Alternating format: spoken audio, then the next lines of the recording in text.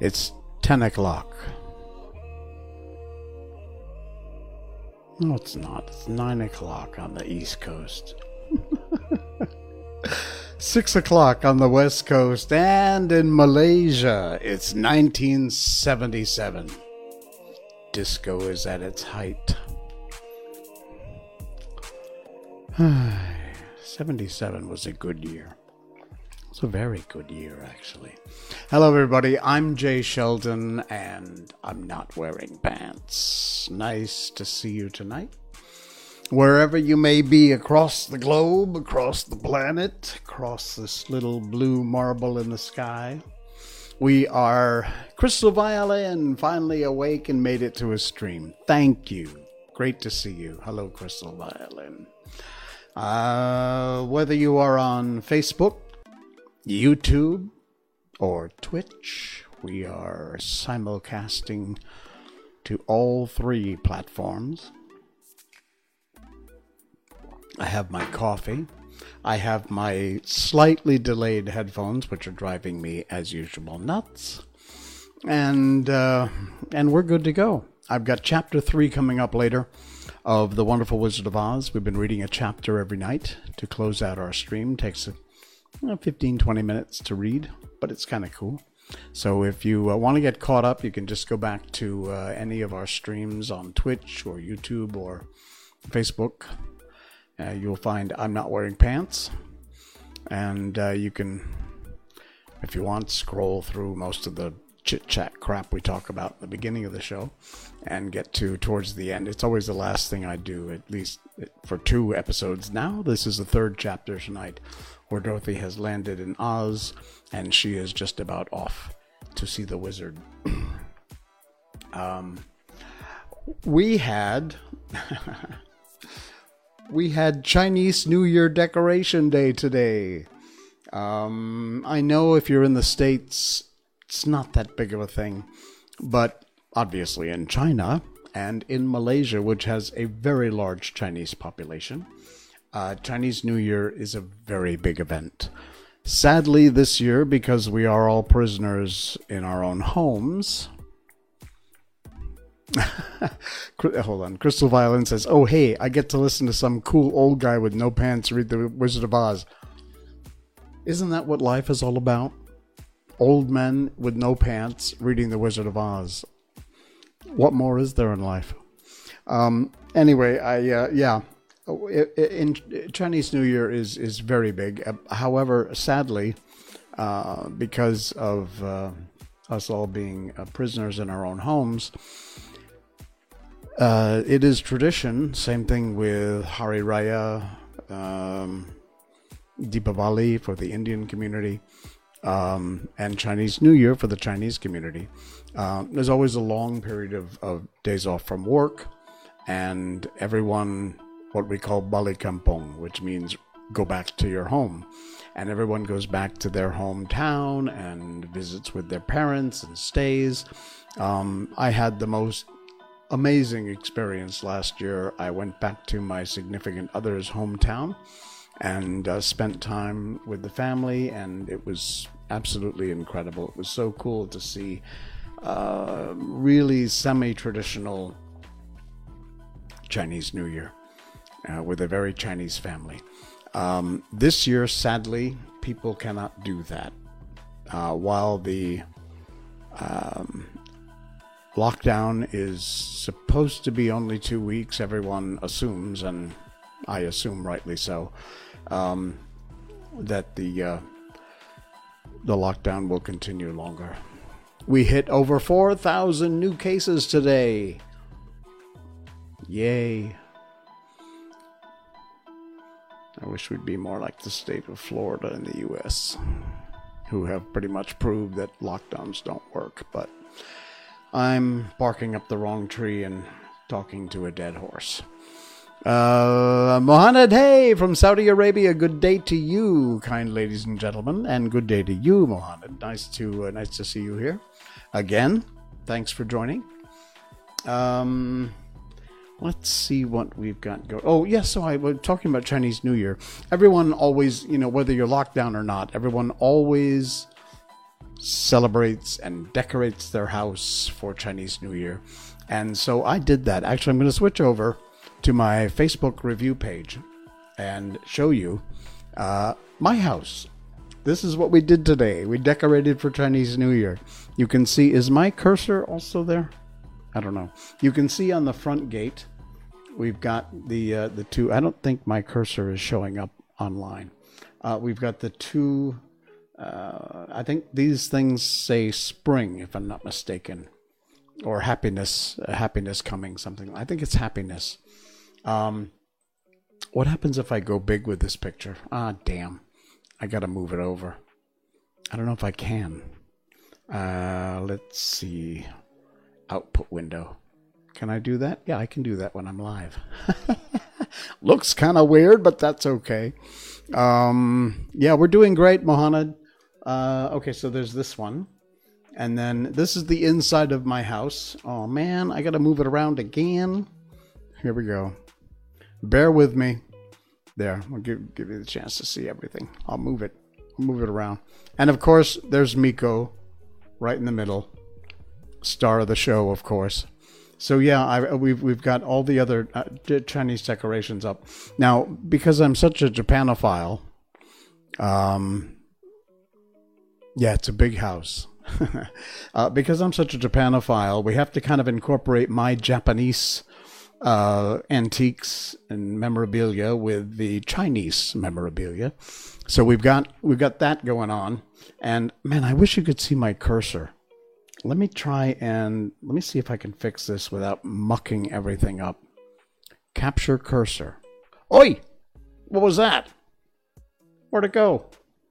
Oh no. See, I told you I would screw it up. I told you. Wait a minute. Okay, where am I? This one. What happened? Oh, no. I knew I was going to screw this up. I just knew it. I'm going to try and get it back. Let's see if I can or not. Is this it? No, that's not it. Man. This really sucks. Alright, it's not that one. Is it this one? Ah! I got it. See? Bear with me. The old guy knows what he's doing. Okay. So, here we go. I've got, let's see. You can't see my cursor. I'm sorry. Over on the left side, this is a curio cabinet, glass cabinet, with all kinds of Japanese things. On the 1, 2, 3rd shelf up, the one in the middle, the front book is an old, I can't read that, it's too small, but thank you for whoever just followed. Appreciate that. Thank you. That is an original handwritten poetry book. It's in Japanese, and it is about it's over 300 years old. One of my most prized possessions of my Japanese antiques. I can't read it. He was a very, very famous poet of his time, and it's, as I said, over 300 years old. It's absolutely amazing. Oh, you were in Malaysia last year for Chinese New Year, Mohammed. Cool. Excellent.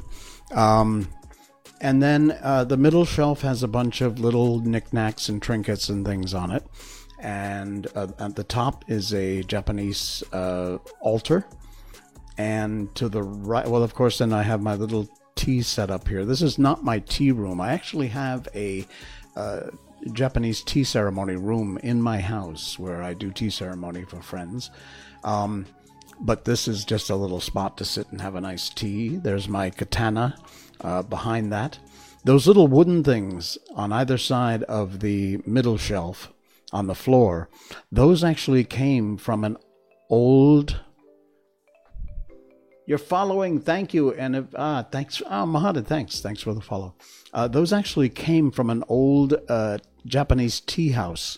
They are above the door in the tea house, and they're hand carved. I wish I had a close up of them. They're amazing. I forget the Japanese name for it, but but they're so beautiful.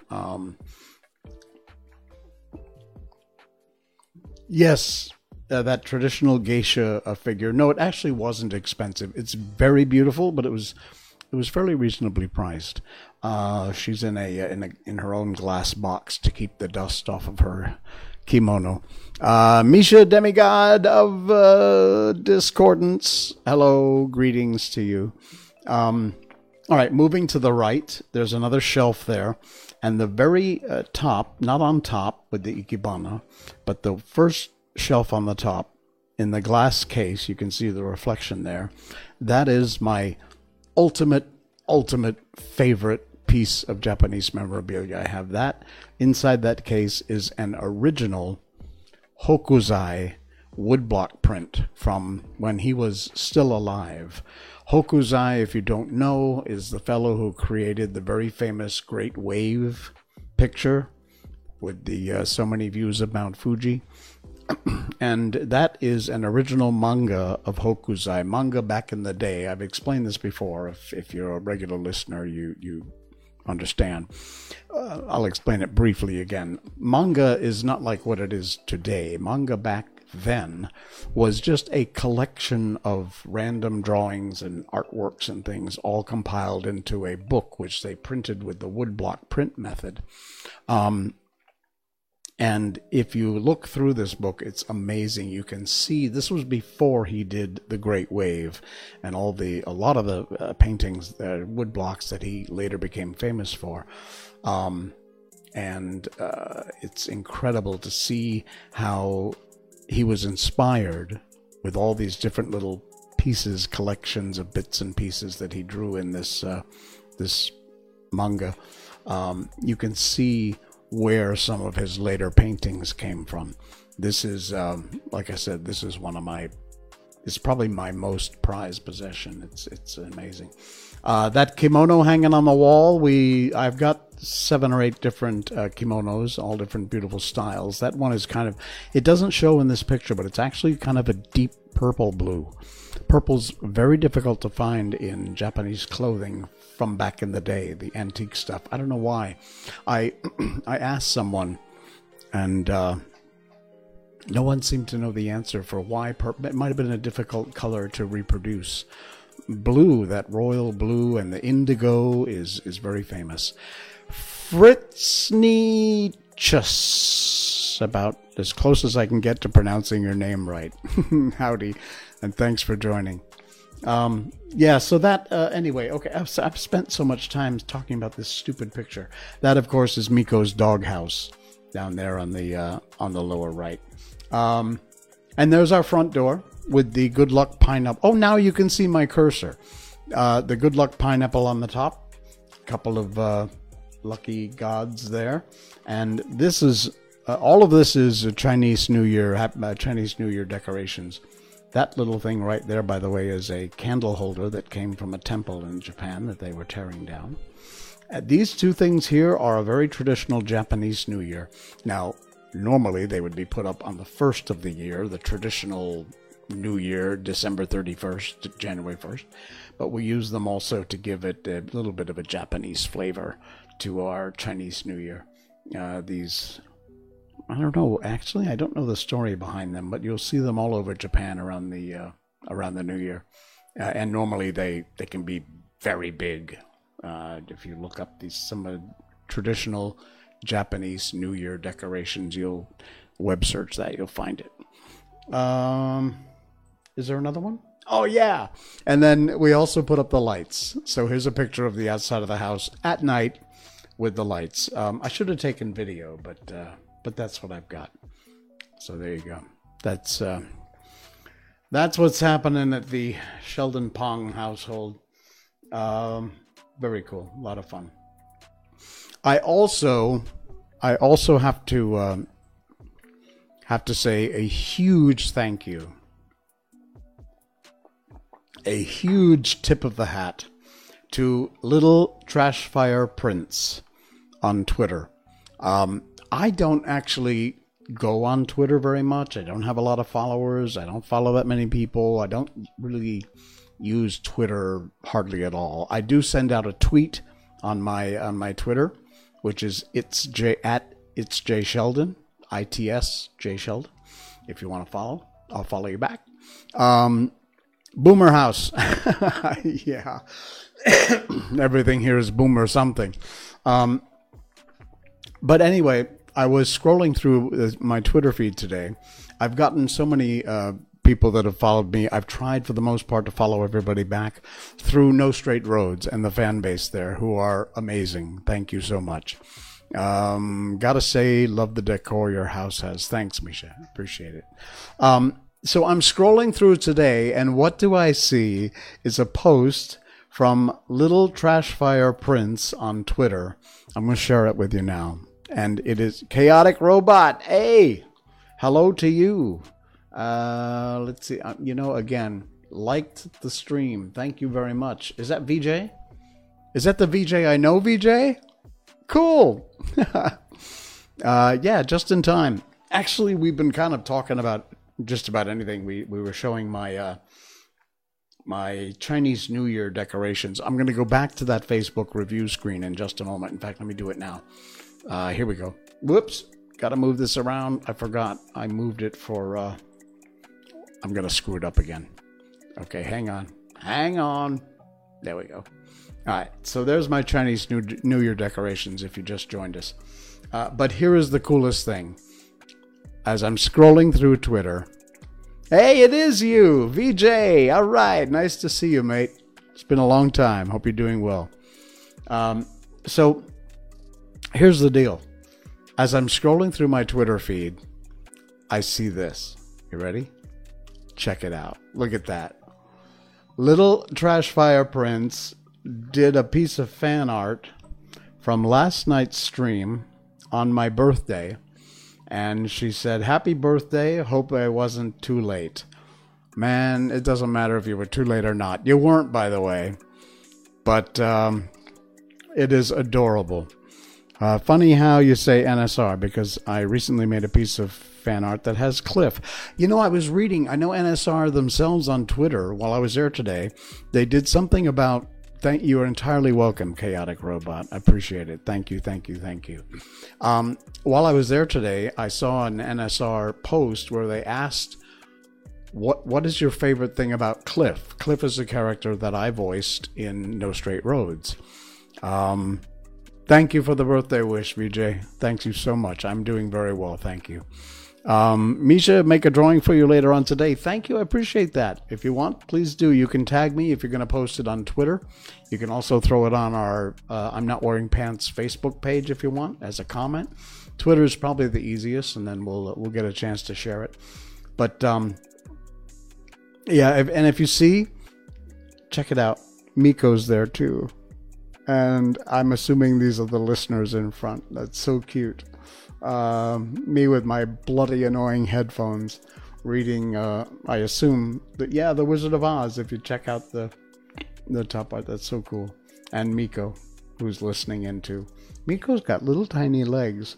That is so adorable. Thank you so much for that. Really appreciate it. I did see that today in my timeline. So adorable. I know that post. I put a reply being, he's relatable. Okay. Thanks again. It meant a lot. It really did. I'm at It's J Sheldon, ITS, It's J Sheldon on Twitter if you want to follow along. Like I said, I do not spend a lot of time on Twitter, but occasionally I will go through. Back to what I said, No Straight Roads did a post on, say something nice about Cliff, or what do you like about Cliff, something like that. And it's really funny because my character, no spoilers, but I'm very helpful in the game, but I don't stay that way towards the end of the game. We'll just leave it at that. So people who have played the game through to the end tend to kind of hate me.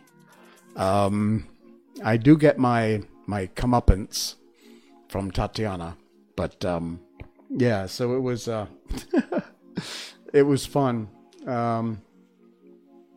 It was fun reading all the comments. People were trying to find something nice to say about my character Cliff, but yeah, you want some ice for that? A boomer goober, which you're a goober. That's what you are. Thanks, Fritzney. Or is it Fritz New York Chuss? Might be. I'm trying, okay? Yeah, just a little bit of hate. Not much, but some hate in a fun way, I suppose.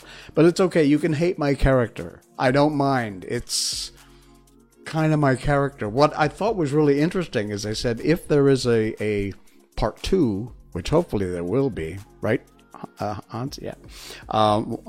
If there is,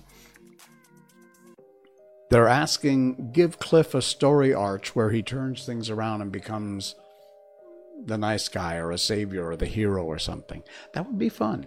I hope we do have a No Straight Roads 2, and I hope I'm part of it. I really do. Let's see. More chat happening on here. Thank you. Helpful. Goober. Boomer Goober. I tend to read these chats because I'm on 3 different platforms. I'm on Facebook Live. I'm not wearing pants. I'm on Jay Sheldon's YouTube page, and I'm on twitch.tv. Jay Sheldon No Pants. A lot of my folks watching in are just inherently from Twitch, but I've got quite a few people also that'll hang out on Facebook, and I know the 2 of you guys can't see each other's chats. So if you want to be in on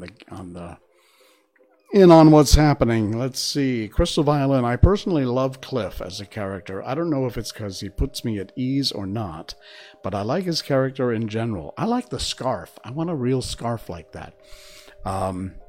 Cliff is the mystery man revealed. Maybe it's because you're a good voice actor. Aw, thank you. That would be a great idea. Should I explain my name? Yes, please do. The latter half is Nykus, from the dinosaur. Oh, I'm not going to pronounce this one. Deinonychus. Whoa, how badly did I butcher that? That's very cool. That's where your name comes from. All right. Thanks, Fritz, for that. Sorry I butchered the dinosaur name. Plot twist. Cliff makes jazz music. I love jazz music. I would assume Cliff basically is given a second chance while he tries to accept that rock isn't the only music that should be heard. Yeah, okay. Adore Cliff as a character. He's really well made. Your voice acting sells him amazingly. He is kind of a stinky, though. You're right. Yeah, he's kind of a stinky. Usually people get a second spark for loving a certain genre of music. Fritz has always loved his single earring. You know what? I just realized I took my earring out the other day and I forgot to put it back in. I have to do that. Oh, Deinonychus. Got it. Love villains in all video games and movies and everything, and Cliff being the villain of the game, I just can't find a reason not to love him. Misha says, oh, that reminds me, and then she didn't keep typing, so I'm a little worried.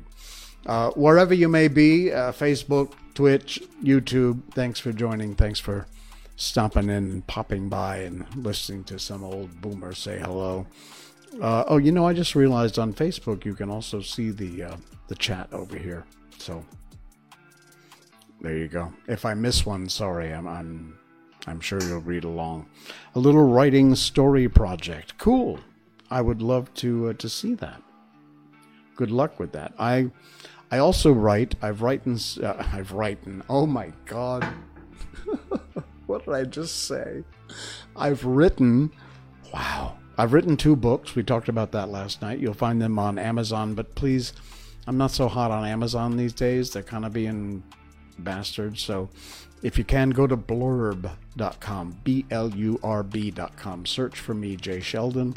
You can also search the titles of my book. One is a children's book called Willie and the Warthog, and one is a collection of sayings of mine, funny little 1 or 2 liners, and that's called Actually, I Don't Think It Would Be All That Hard to Get Out of a Pickle. I know. Big long title, meant to be funny. So you can search me on blurb.com, blurb.com. You can order books there too if you want. And if you're in the U.S., by the way, they're much cheaper because the shipping is not so much. If you try and order my books from anywhere else on the planet, good luck. The freaking shipping costs more than the book does. Which is why I don't have another copy laying around, or I could hold it up and show it to you. Vinyl City under attack by various musically skilled villains from other games. That's an interesting idea. Like a crossover game. Very cool idea. Yeah, not bad. Okay. Rocker Zombie Lord Raptor from Capcom's Darkstalkers, Shadow from Sega's Space Channel 5, and DJ Octavio from Nintendo's Splatoon. Really cool idea, actually. Not bad at all. That's all right. See?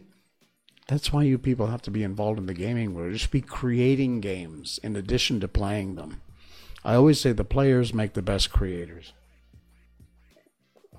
Because I do have a lot of social media.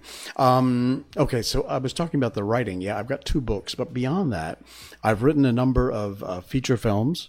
Only one has actually been turned into a feature film, and that was back in the 80s, and it went direct to VHS tape, and no one ever saw it, and now you can't find it.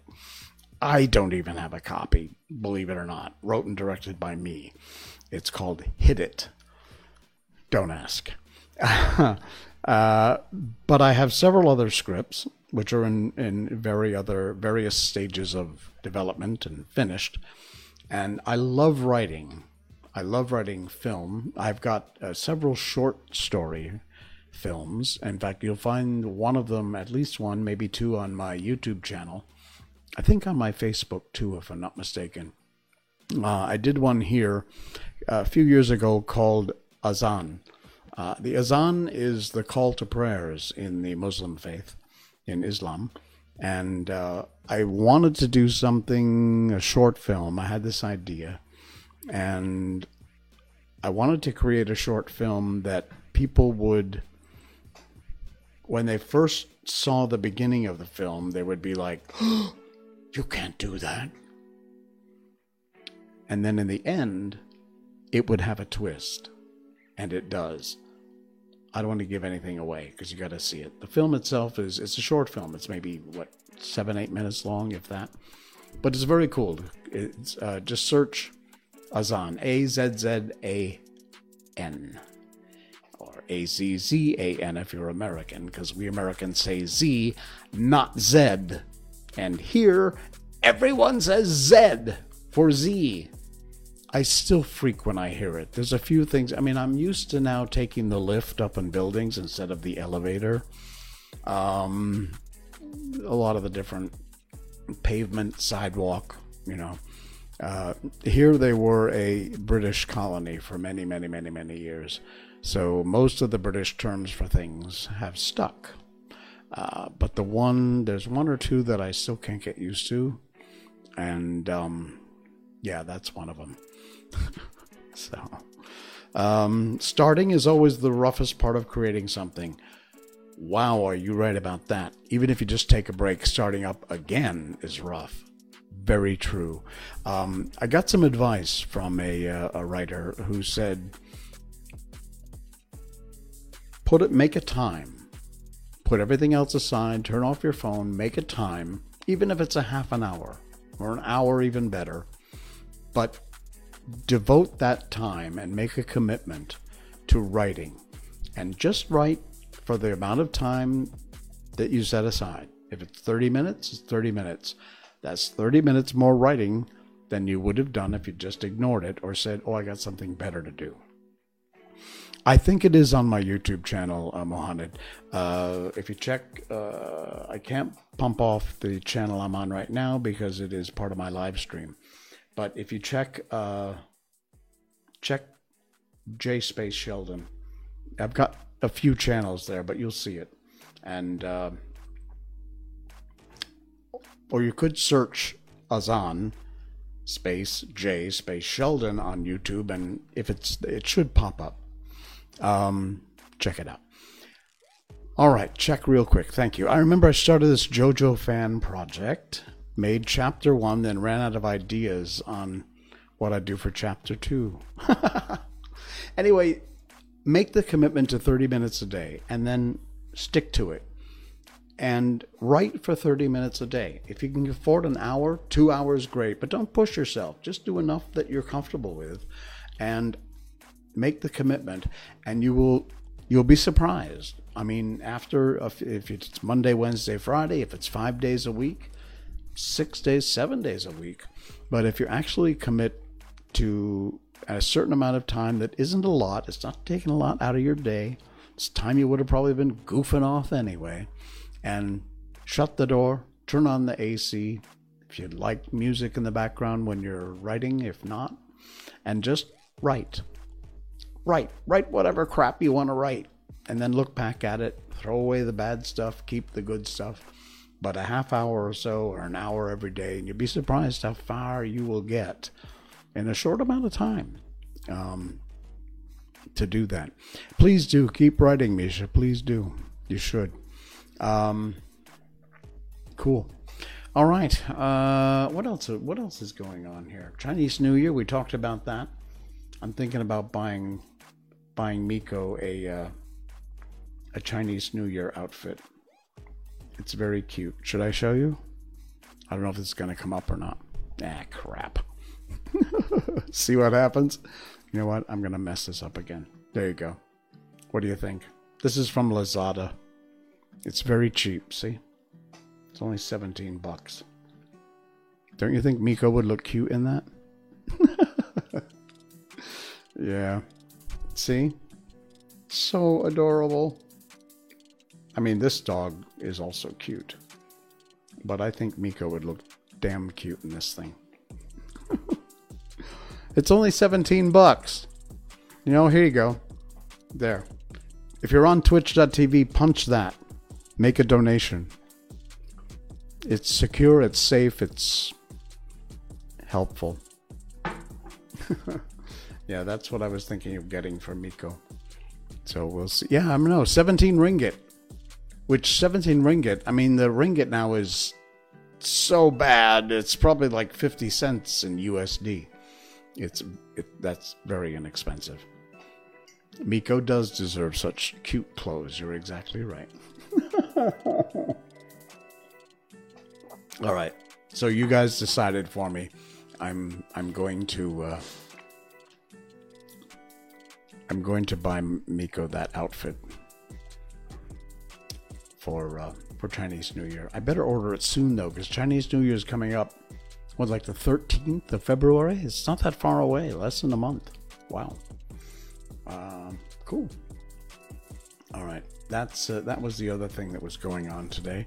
And I just want to quickly check my phone, check my topics to make sure there wasn't anything else that I wrote down I was destined to talk about. Ed and Lorraine Warren. No, there's one more story with Ed and Lorraine Warren, the ghost hunters, but I won't bore you with it right now.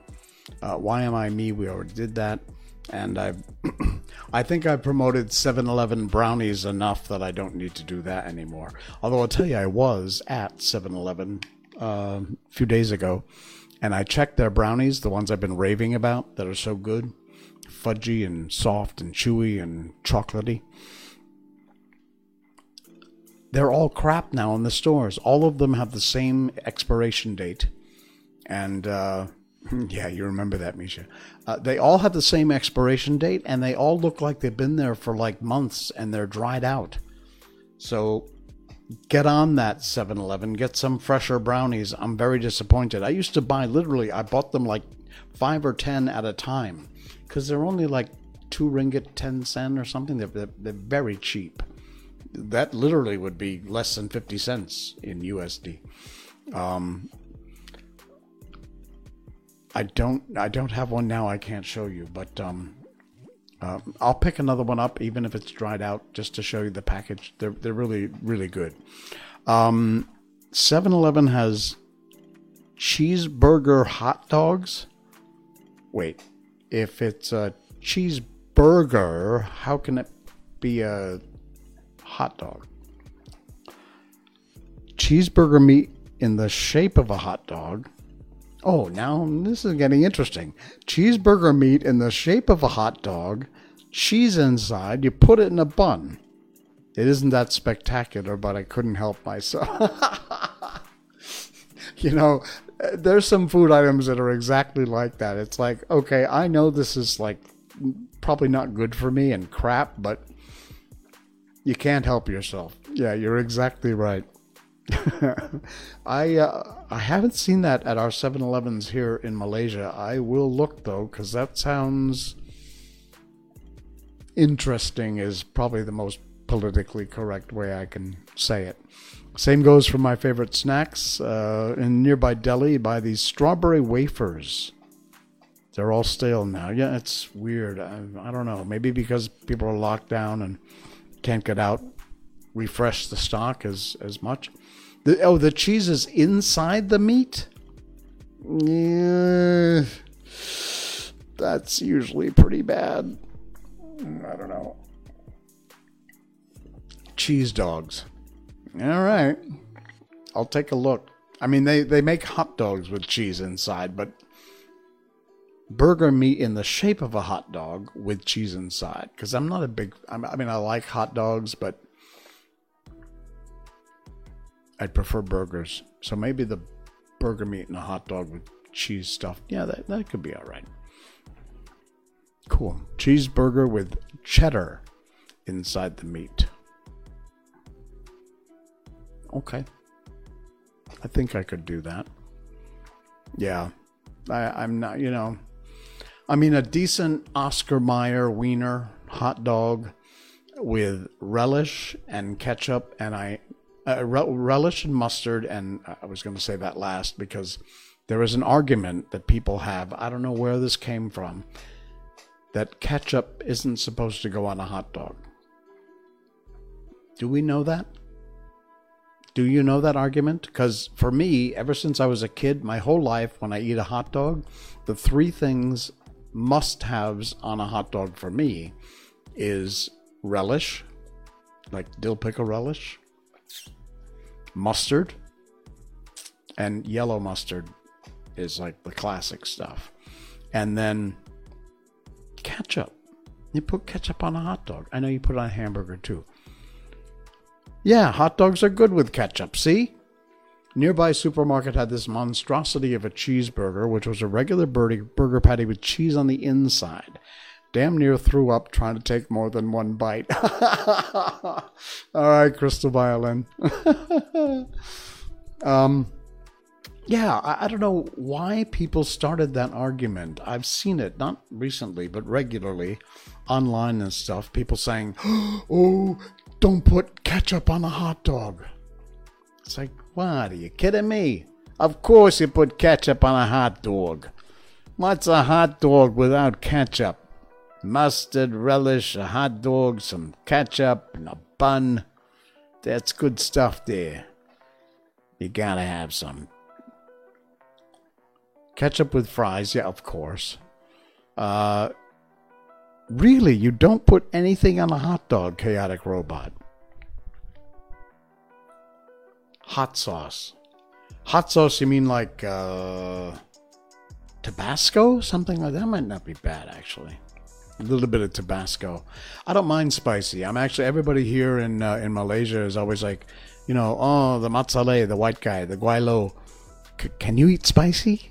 It's like, let me tell you something. I make a som tom that'll knock your socks off. Som tom is like a papaya salad with lots of chilies in it. It's a Thai dish. I make my own homemade som tom. And when I make it, you will sweat bullets. It'll knock your socks off. So yes, I can take spicy. The spicier, the better. But there is a point where, to me, you know, people love to try these Maggi mee noodles. What are they called in the U.S.? Ramen noodles, I think. We have all kinds of brands. Maggi is one very famous brand here. Excuse me. And they've got new brands that are like, I just saw it today at the grocery store. We were shopping. Ghost Pepper Me noodles.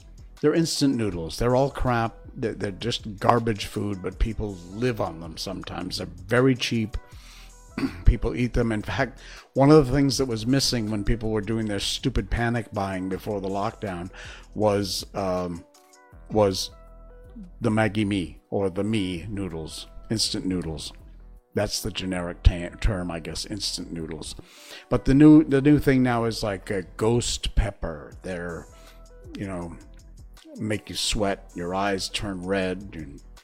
But again, to get back to my point, what is the point of eating something that's so hot you can't taste anything else but that? It burns your taste buds, and it's nothing but heat. You don't get any other flavor because it's too damn hot. So that's why hot's fine, spicy's fine. Spicier the better, but there is a point where the spicy overtakes all the other flavors. For example, Som Tom. Som Tom has fish sauce in it, chilies, peanuts crushed up, unripened papaya. There's so many great flavors in Som Tom. And if you get too crazy with the chilies, it gets too hot. And then all you can taste is the heat and the flavor of the chilies, which kind of defeats the point. We'll just cut up some chilies and there you go, eat that. Cousins bought 2 boxes of cup of noodles, emergency preserves, the start of the pandemic. Well, they do last forever because they're just pretty much junk food. And, if you're just looking for something quick and easy as a meal, boil up some water, stick in the flavor packs by the way, do you put the flavor pack in after you boil the noodles or while you're boiling the noodles? I'm not sure which is the proper way to do that. People drink milk to dilute spicy food. Actually, yes, I have heard that. I never tried it, but I believe the reason is that spice, again, I'm kind of making this crap up, but it makes sense to me. Spicy stuff is an acid, and milk is an alkaline, so one would likely counter the other. And that's Science Corner with Uncle Jay. I don't even know if that's true, but it does seem to make sense, I guess. Hot peppers and other spicy veggies, says Fritz, grew that way to deter grazing, and humans really just went hee-ho, tongue tingly. Tried the instant noodles. There's a brand I found that I actually like better than the usual instant ramen. Fritz drinks milk so often he must be immune to spice. And Misha says, that's been Lucky Me's Beef Na Beef. Okay. That sounds like a Vietnamese thing with the na in there. I don't know. Taste of spice is really bitter in my opinion. Oh, really? You find spicy being bitter? That's odd. Pepper and a slice of pizza. Somebody said something else about pizza earlier. Somebody dipping it in milk. I'm trying to. Oh yeah. Do people actually drink milk to dilute spicy food? No. There was a comment earlier. Somebody said something about. Have you heard of people dipping pizza in milk? Okay, I can't find it now. But no, I haven't heard of that, and that sounds thoroughly gross. Fritz, I've seen that before. People actually dip pizza in milk. Blech! That's really freaking gross. Why would you do that? Don't do that. Milk is for, like, cookies and things. Ugh. Or Captain Crunch. Or Trix. Silly Wabbit, Twix are for kids. Oh my. Yeah, we had Vietnamese. I mentioned that beef sounds like Vietnamese. We had Vietnamese food the other day. It was really good. The Vietnamese baguette sandwich. Vietnamese food is very well known for its fresh vegetables because the vegetables in Vietnam are unbelievable. and unbelievably fresh. Influenced a bit by French cuisine because the French, were there for a long time. And that typical baguette sandwich that they make, the Vietnamese baguette sandwich, I had one of those. Amazing. It is so good. I don't know what that sauce is they put on it, but if you have a Vietnamese restaurant near you and they make those baguette sandwiches, the traditional ones, it's really very staple food. It's no big deal, but oh my God, the flavor is incredible. You got to check that out. Taste of spicy is bitter. Yep, got that. Legit tasty ramen. Find it only in Seafood City. Unsure if they stocked again. Oh my goodness, I'm missing. My youngest sibling loves it. Horrific. What? Fritz and someone who drinks milk like every day, multiple times a day. Obviously, you are not lactose intolerant. I actually don't drink much milk. I used to all the time, but we rarely have milk in the house. And I really don't drink so much anymore, mainly because we don't keep it in the house much. And the funny thing here is that a lot of people drink this weird milk. I don't even know what it is, but they sell a ton of it. It comes in a paper carton, and it doesn't need refrigerating. Sorry, but to me, that ain't milk. I don't know what the hell it is or what the hell they put in there to make it not need refrigeration. I grew up on fresh cow's milk. Susu segar, as they say in Malay. Dipping pizza in milk makes me gassy. Can't drink milk. Literally a cup would put me to a mild cutoff joke. Weird. Milk with honey. Yes, Mohammed. Yes, I love that. People look at me all kinds of weird, but trust me, if you haven't tried this, you must. I don't know if this is an Arabic thing. Mohammed is in Saudi Arabia in the stream. And I don't know where I got the idea. It wasn't an Arabic thing, but one time, for whatever reason, I put honey in milk, stir it up. Oh my, it is so good. You must try that. Honey and milk is so nice. Again, to me, it's not a traditional thing. Maybe it's common for you guys, or you're familiar with it, but I haven't done that in a long time. I need to get some susu segar, some fresh milk. So they have this weird milk, and I don't know what it is, and I'm not going to try it because, like I said, God knows what they put in there that it doesn't need refrigeration. I am a fresh milk guy. When I was a kid, we actually had Alex the milkman who would come around in the milk truck with the glass bottles of fresh milk, refrigerated, and he would pick up the old bottles and take them back and bring, a quart, half a gallon of fresh milk. And the thing was, on his truck, they kept everything cold with ice. It was crushed ice, a lot of crushed ice. And every time Alex the milkman would come up, he would grab a handful of ice, even in the middle of summer, and we'd have a snowball fight. It was so much fun. That was like a long time ago, probably 40, 50 years ago, and I'm quite sure at this point that Alex the milkman has likely passed on. But that is a childhood memory I'll never forget. Crystal, Mom buys that milk in the box, says it doesn't need refrigeration. I never tasted it. I think you have to shake it. Yuck. Mohammed said it's not an Arabic thing. Actually got one from a honey shop in Sunway Mall. Oh, Sunway Pyramid. Cool.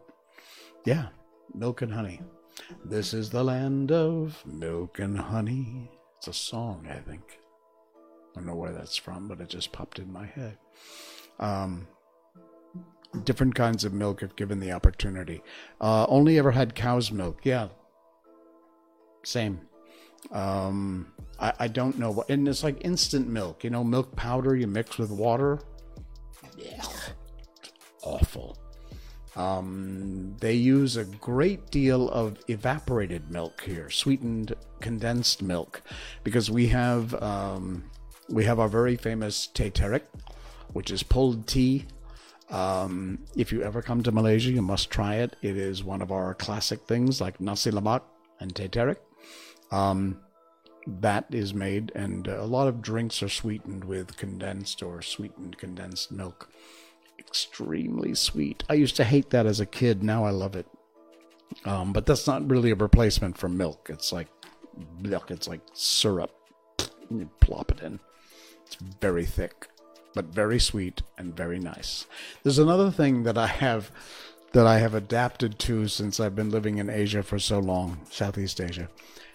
Excuse me. What I will call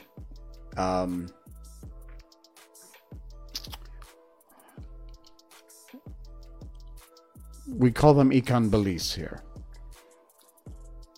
And I don't want to say sardines, because it's not sardines. What is that thing that you put on pizza that almost everyone says? Anchovies. Anchovies, that's it. Now, there's an Italian anchovy, which are these little tiny fish, and they're packed in oil, and they're not hard and crunchy. Gross. Really gross. I mean, I would take everything on a pizza, but no anchovies. They're just little dead fish, and they're really kind of gross. My whole life, no anchovies, no anchovies. Ikan bilis, which is something, it's a staple here. It's served, of course, with nasi lemak. But ikan bilis, yes, I'm thinking of anchovies. I remembered. Excuse me. Oh, wait. Remind me, I was talking about ikan bilis. Mohammed said, we have camel's milk in his country, in Saudi Arabia. They say it's quite healthy and stuff, but I personally prefer cow's milk. I can't imagine what camel's milk would taste like. Is it similar to cow's milk? I don't know. I've never tasted it. And, you know, another thing, I'm going to get so far away from ikan bilis, but bear with me. Another thing that happened was, okay, wait. Camel's milk, cow's milk. I completely lost my train of thought. Don't get old. These things happen to you. Okay, back to ikan bilis, and I'll remember that too. Cows and camels are both, whoa, this is way above my pay grade, ungulates or ungulates. Going into animal science mode, bear with me. Okay, I would assume they're similar in some ways. Yeah, I would assume so too. Maybe similar to goat's milk. Ugh. Goat's milk. Ugh. Okay, ikan bilis. I can't get enough. There was a time where if you offered me some dried out in the sun, disgusting little fish with his head and guts still on it, I would go, get that thing the hell away from me. I want nothing to do with it. Now, if you don't give me enough ikan bilis with my nasi lemak, I complain. I'm addicted. I love it. They're not very fishy tasting. They're a little fishy tasting. But it's called ikan bilis, and they're little tiny. They're about that big, and they're dried. And as far as I saw some docos about making ikan bilis, they're pretty much dried out in the sun, so God knows what lands on them. But I love them, and they're great. And if you don't give me enough in my nasi lemak, I will complain and ask for more. Nasi lemak basically is rice made with, I don't know the exact recipe, so don't cut my head off. Coconut milk, pandan leaves, which gives it that pandan flavor, very nice. And then this is your basic nasi lemak. You have sambal, which is like a spicy chili sauce, really nice.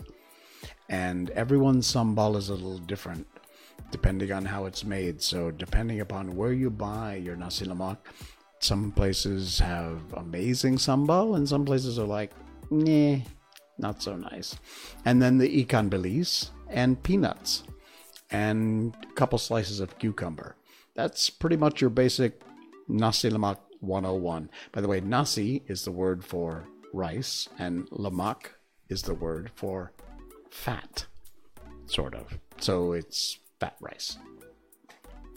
It's a staple here. It's one of Malaysia's most famous dishes. And I don't care if you Indonesians and you Singapore people want to say, we made it first, we invented it. It's Malaysia's national dish, so go away. The only fish besides mystery fish in fish sticks, yeah, what is that, I've ever eaten is shrimp. Well, shrimp really isn't a fish, it's a crustacean. Fritz will enjoy that little science bit. Time to bust out my genetic tree to check this. I never used to eat shrimp. But the last time I ever ate it, after I got it from some rundown Chinese takeout place my mom would usually go to a lot. I don't know if it was a bad batch, but close to immediately threw up afterwards. I never ate shrimp again. Aw. Jaden, hey! Nice to see you. Thanks for joining in. All right, Jaden, thanks. Favorite Malaysian dish was nasi goreng ayam. Probably konik is what you mean instead of konek. I don't know. But yeah, nasi goreng. Nasi, again, rice. Goreng, fried. Ayam is chicken. And konek, I'm not sure what that is, actually. So it's basically fried rice with chicken. Milkfish. Again, you got me. As my family would say, bangus. Bangus? You mean bunghus? No, bangus. Sorry you can't have shrimp. I'm a big fan. Shrimp, lobster, crab. We have all those things here in abundance. So, yeah, that's okay. No worries. I think it's. I think you're talking about nasi goreng ayam kunyit. Kunyit is a spice.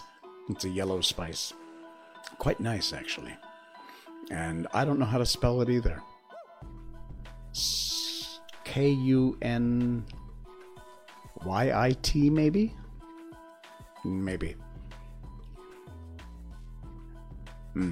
Okay. Cool. All right. Wow. What a night. We've been going at this for an hour, and I still haven't got to my book yet. All right. Kunyit sounds like the bomb. It is the bomb. Filipino dish. Cool. All right.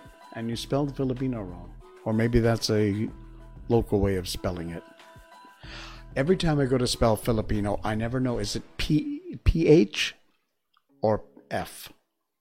I've seen it both ways, and I don't know. I think maybe both ways are kind of partially right or acceptable. I have no idea. Excuse me. My goodness. Oh, it's an F. It's officially an F. If you're going to... I know the Philippines is PH as a country. So if you're saying the Philippines, but when you say someone is a Filipino, then it's spelled with an F? Why? That's weird. All right. I had no plans on being live for an hour and plus, but for some reason we are. So, yeah. It is confusing which way people try and get it right. You're exactly right. I've seen what roti sardine looks like, but it sounds like sardines. Yes, it is exactly that. Personally, yuck, no thank you. Because even though I love ikan bilis, I still hate sardines and anchovies. They're gross. They're very fishy. Bleh. And basically, roti sardine is pretty much a sardine sandwich. Now, it's got some spicy sambal type stuff mixed in there. But no thank you.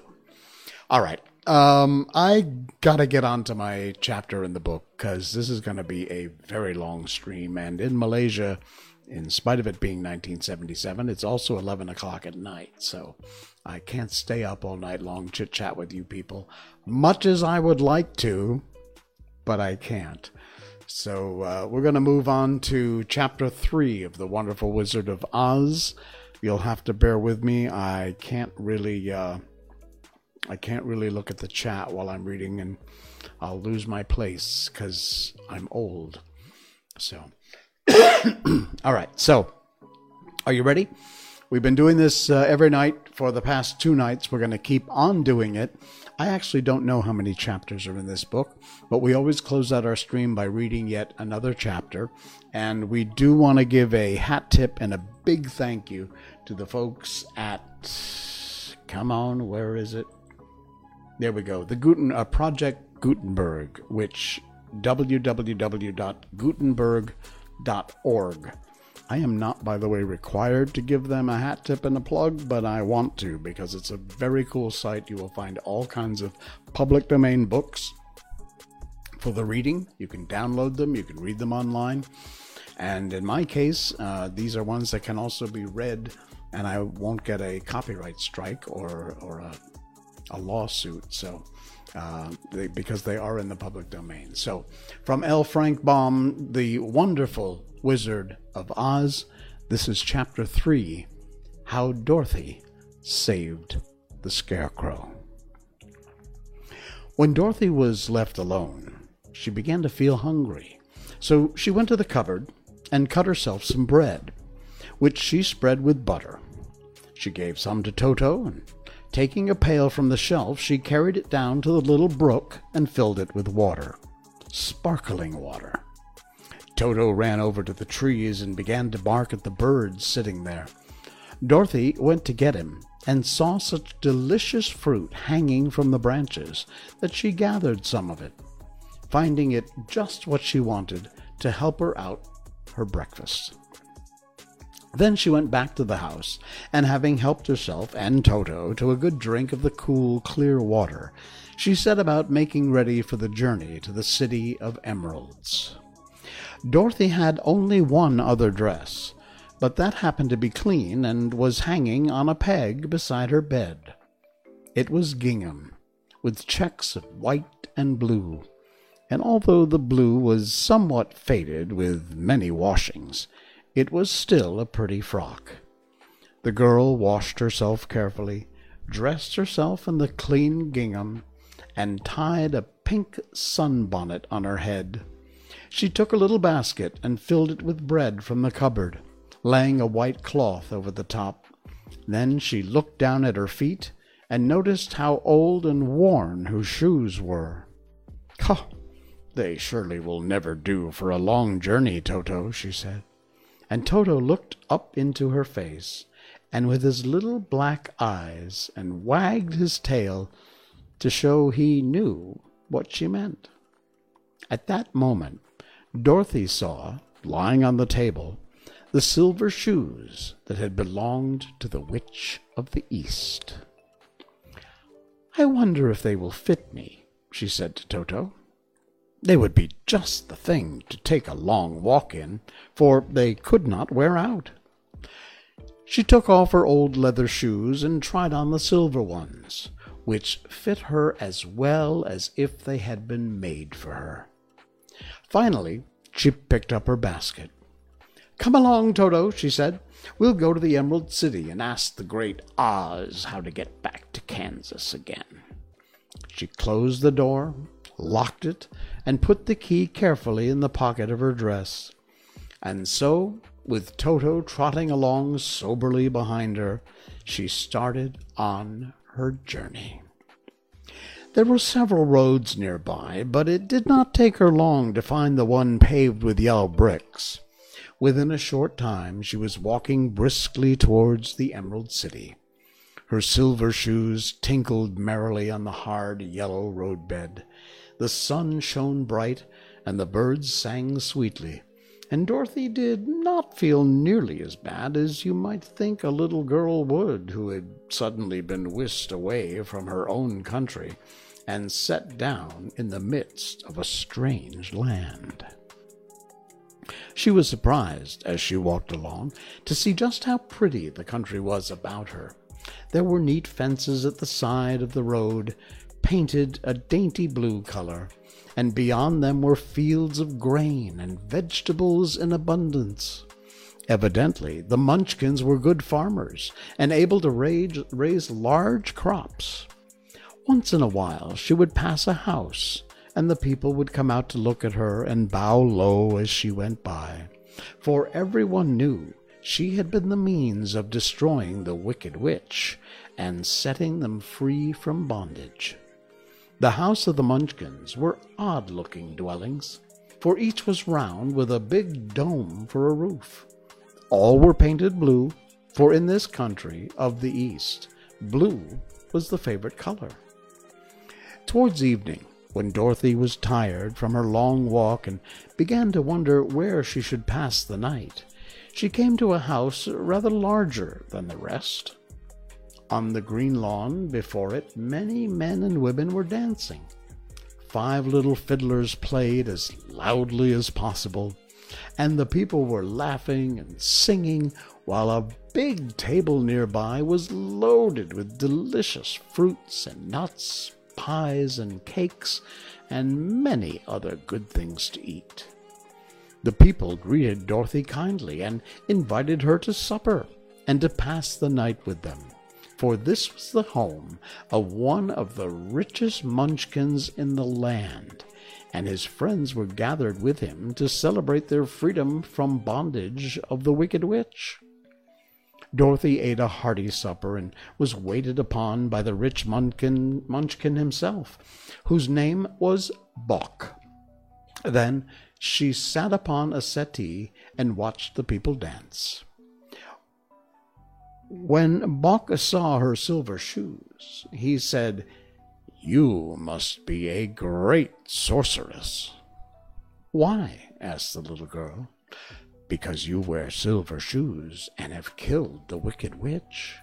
Besides, you have white in your frock, and only witches and sorceresses wear white."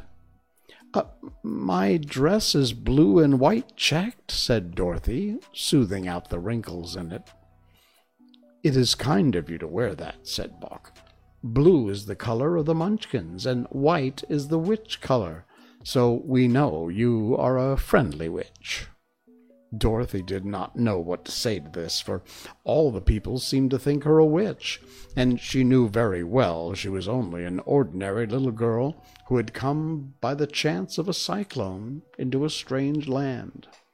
When she had tired watching the dancing, Boq led her into the house, where he gave her a room with a pretty bed in it. The sheets were made of blue cloth, and Dorothy slept soundly in them until morning, with Toto curled up on the blue rug beside her. She ate a hearty breakfast and watched a wee Munchkin baby who played with Toto and pulled his tail and crowed and laughed in a way that greatly amused Dorothy. Toto was a fine curiosity to all the people, for they had never seen a dog before. "How far is it to the Emerald City?" the girl asked.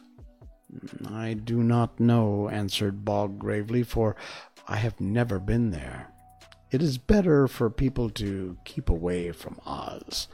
They have business with him, but it's a long way to the Emerald City, and it will take you many days. The country here is rich and pleasant, but you must pass through rough and dangerous places before you reach the end of your journey."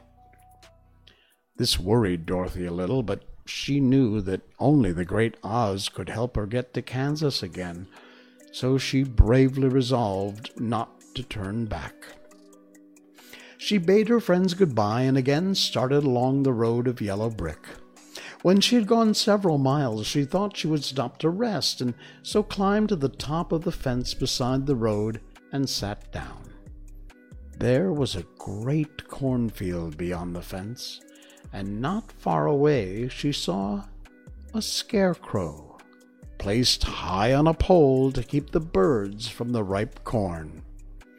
Dorothy leaned her chin upon her hand and gazed thoughtfully at the scarecrow. Its head was a small sack stuffed with straw, with eyes, nose, and mouth painted on it to represent a face. An old pointed blue hat that had belonged to some munchkin was perched on his head, and the rest of the figure was a blue suit of clothes, worn and faded, which had also been stuffed with straw. On the feet were some old boots with blue tops, such as every man wore in this country, and the figure was raised above the stalks of corn by means of the pole stuck up its back.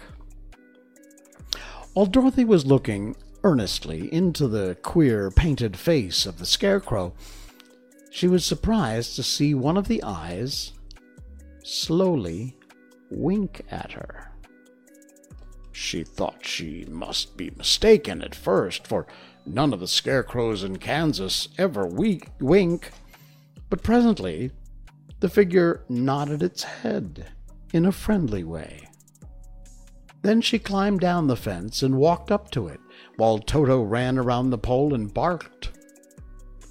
"Good day," said the Scarecrow in a rather husky voice. "Did you speak?" asked the little girl in wonder. "Certainly," answered the Scarecrow. "How do you do?" "I'm pretty well, thank you," replied Dorothy politely. "How do you do?" "Well, I'm not feeling very well," said the Scarecrow with a smile, "for it is very tedious being perched up here night and day to scare away the crows." "Can't you get down?" asked Dorothy. No, for this pole is stuck up my back, and if you will please take away the pole, I shall be greatly obliged to you." Well, Dorothy reached up both arms and lifted the figure off the pole, for being stuffed with straw, it was really quite light. "Thank you very much," said the Scarecrow when he had been set down on the ground. "I feel like a new man." Dorothy was puzzled at this, for it sounded queer to hear a stuffed man speak and to see him bow and walk along beside her. "Who are you?" asked the Scarecrow when he had stretched himself and yawned. "And where are you going?" "Oh, my name is Dorothy," said the girl, "and I'm going to the Emerald City to ask the great Oz to send me back to Kansas." "Where is Emerald City?" he inquired, "and who is Oz?" "Oh, why, don't you know?" she returned in surprise. "No, indeed. I don't know anything. You see, I'm stuffed, and so I have no brains at all," he answered sadly. "Oh," said Dorothy, "I'm awfully sorry for you." "Do you think," he asked, "if I go to Emerald City with you, that Oz would give me some brains?" "Oh, I cannot tell," she returned, "but you may come with me, if you like. If Oz will not give you any brains, you will be no worse off than you are now." "That is true," said the Scarecrow. "You see," he continued confidently, "I don't mind my legs and arms and body being stuffed because I cannot get hurt. If anyone treads on my toes or sticks a pin into me, it doesn't matter, for I can't feel it. But I do not want people to call me a fool. And if my head stays stuffed with straw instead of with brains, as yours is, how am I ever to know anything?" "I understand how you feel," said the little girl, who was truly sorry for him. "If you will come with me, I'll ask Oz to do all he can for you." "Well, thank you," he answered gratefully, and they walked back to the road. Dorothy helped him over the fence, and they started along the path of yellow brick for the Emerald City. Toto did not like this addition to the party at first. He smelled around the stuffed man as if he suspected there might be a nest of rats in the straw, and he often growled in an unfriendly way at the Scarecrow. "I don't mind Toto," said Dorothy to her new friend. "He never bites." "Oh, I'm not afraid," replied the Scarecrow.